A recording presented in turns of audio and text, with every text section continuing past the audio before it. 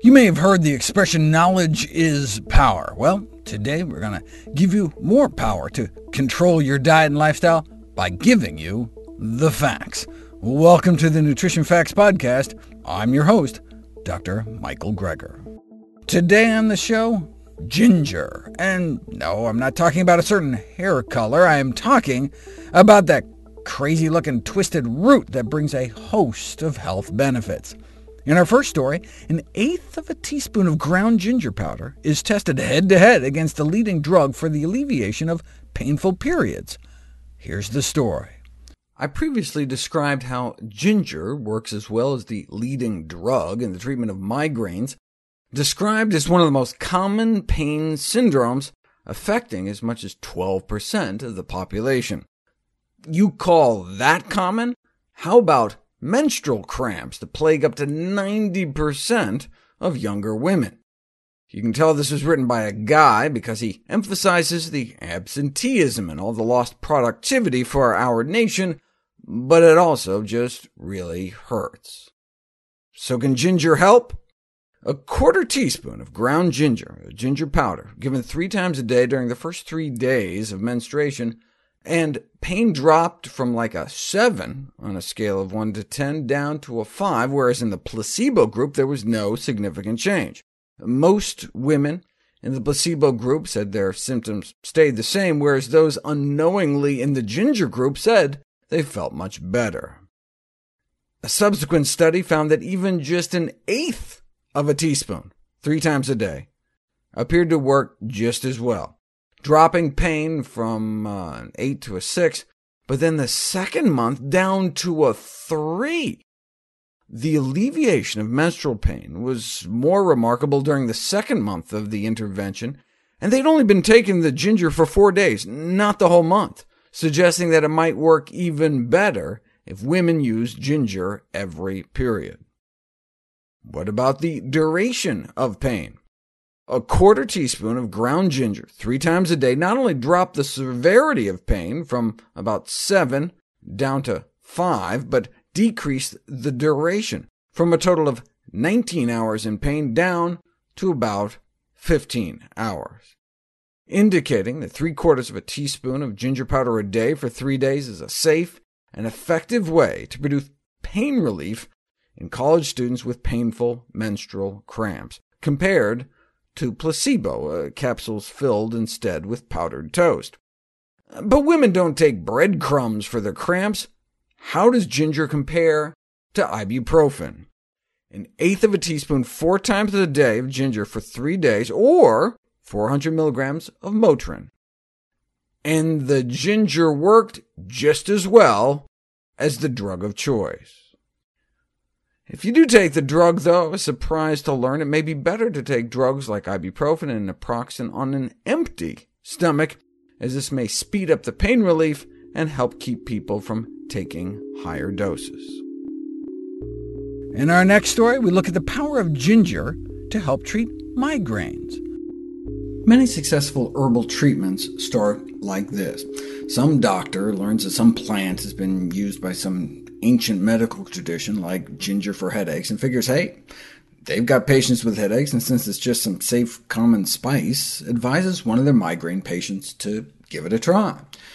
At the first sign of a migraine coming on, the patient mixed a 1/4 teaspoon of powdered ginger in some water, drank it down, and poof, within a half hour the migraine went away. And it worked every time, no side effects. This is what's called a case report, which is really just a glorified anecdote, but case reports have played an important role in the history of medicine. AIDS was first discovered as a series of case reports. Some young guy walks into a clinic in Los Angeles with a bad case of thrush, and the rest is history.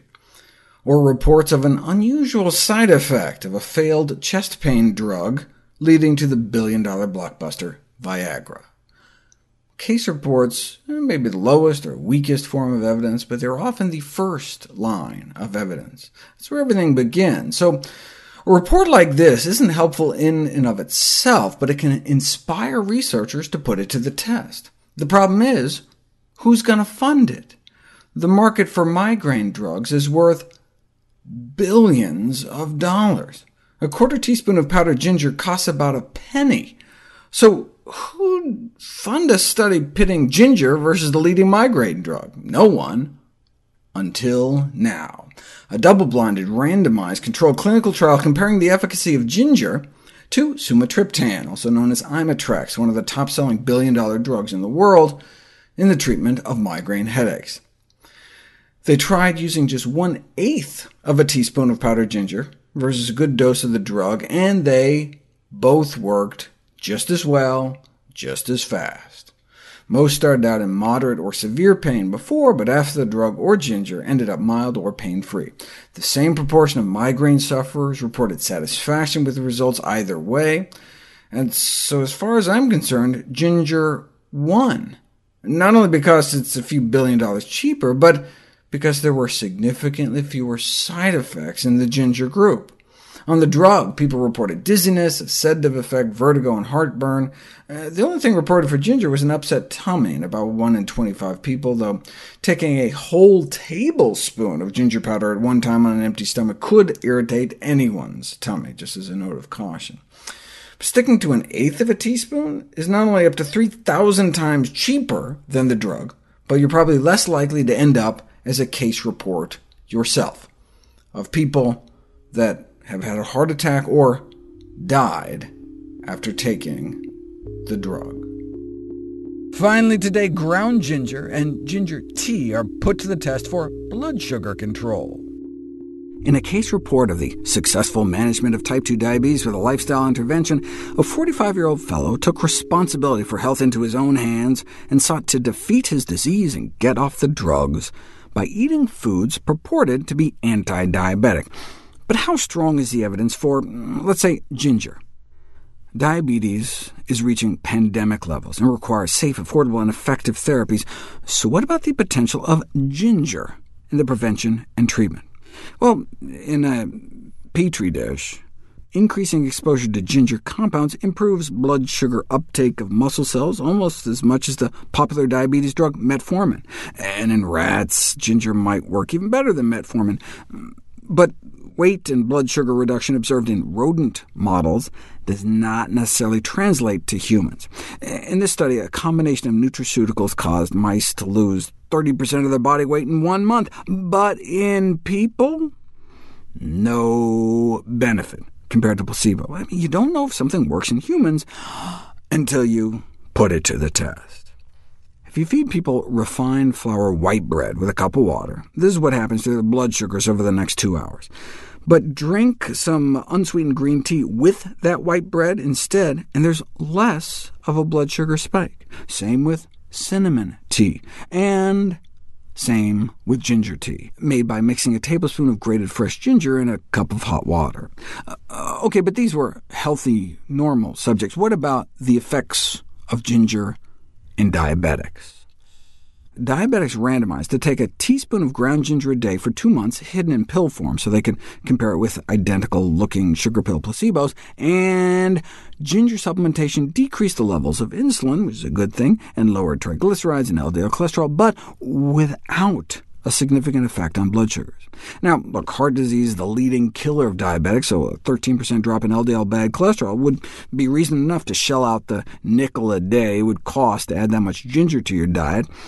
But it would have been nice to see an improvement in blood sugar control. I mean, there was that drop in insulin levels, which suggests improved insulin sensitivity, and indeed there was a significant drop in insulin resistance, so maybe they just didn't give ginger long enough time to work? Well, that was 2 months. How about 3 months? Even less ginger, just 1.6 grams, less than a teaspoon a day, but for 12 weeks. And maybe ginger can reduce blood sugars after all, and decrease inflammation, cutting C-reactive protein levels in half.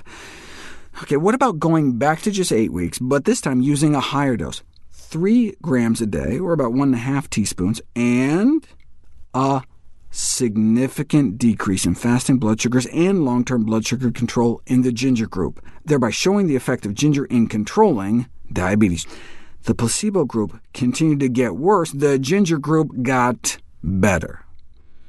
similarly amazing randomized, double-blind, placebo-controlled results for a teaspoon a day for 12 weeks, and for a teaspoon and a half. All better in the ginger group, all worse in the non-ginger group.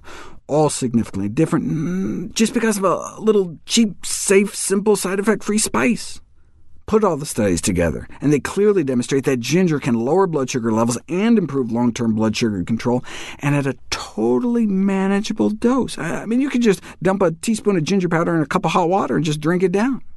So, overall, adding a little spice to our life may serve as a delicious and sensible way to maintain a healthy body. We would love it if you could share with us your stories about reinventing your health through evidence-based nutrition. Go to nutritionfacts.org/testimonials. We may share it on our social media to help inspire others. To see any graphs, charts, graphics, images, or studies mentioned here, please go to the Nutrition Facts podcast landing page. There you'll find all the detailed information you need, plus links to all the sources we cite for each of these topics. For a vital, timely text on the pathogens that cause pandemics, you can order the ebook, audiobook, or hard copy of my book, How to Survive a Pandemic. For recipes, check out my new How Not to Diet cookbook. It's beautifully designed with more than 100 recipes for delicious and nutritious meals.